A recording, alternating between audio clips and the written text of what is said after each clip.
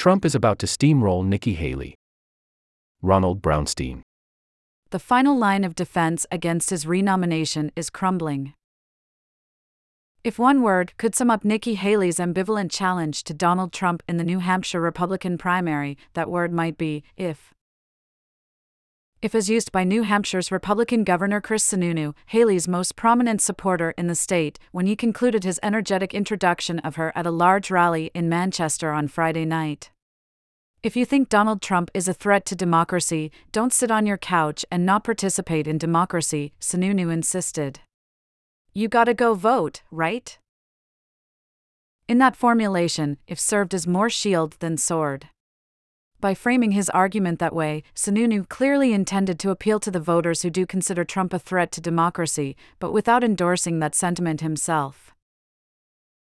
Enjoy a year of unlimited access to The Atlantic, including every story on our site and app, subscriber newsletters, and more. Become a subscriber, https://accounts.theatlantic.com/products/?loss-inventory and referral=loss-inventory. That slight hesitation about fully confronting the GOP's fearsome frontrunner has been the consistent attitude of Haley's campaign. Haley, the former South Carolina governor, has shown impressive political skills and steely discipline to outmaneuver a large field of men and emerge as the most viable remaining alternative to Trump.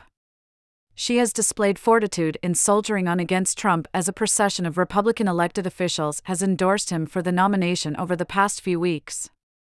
And beginning with her speech last Monday night after the Iowa caucus, Haley has turned up the volume on her own criticism of Trump, yoking him to Joe Biden as too old and divisive.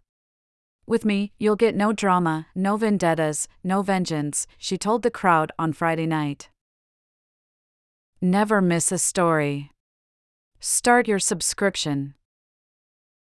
Uncompromising quality. Enduring impact.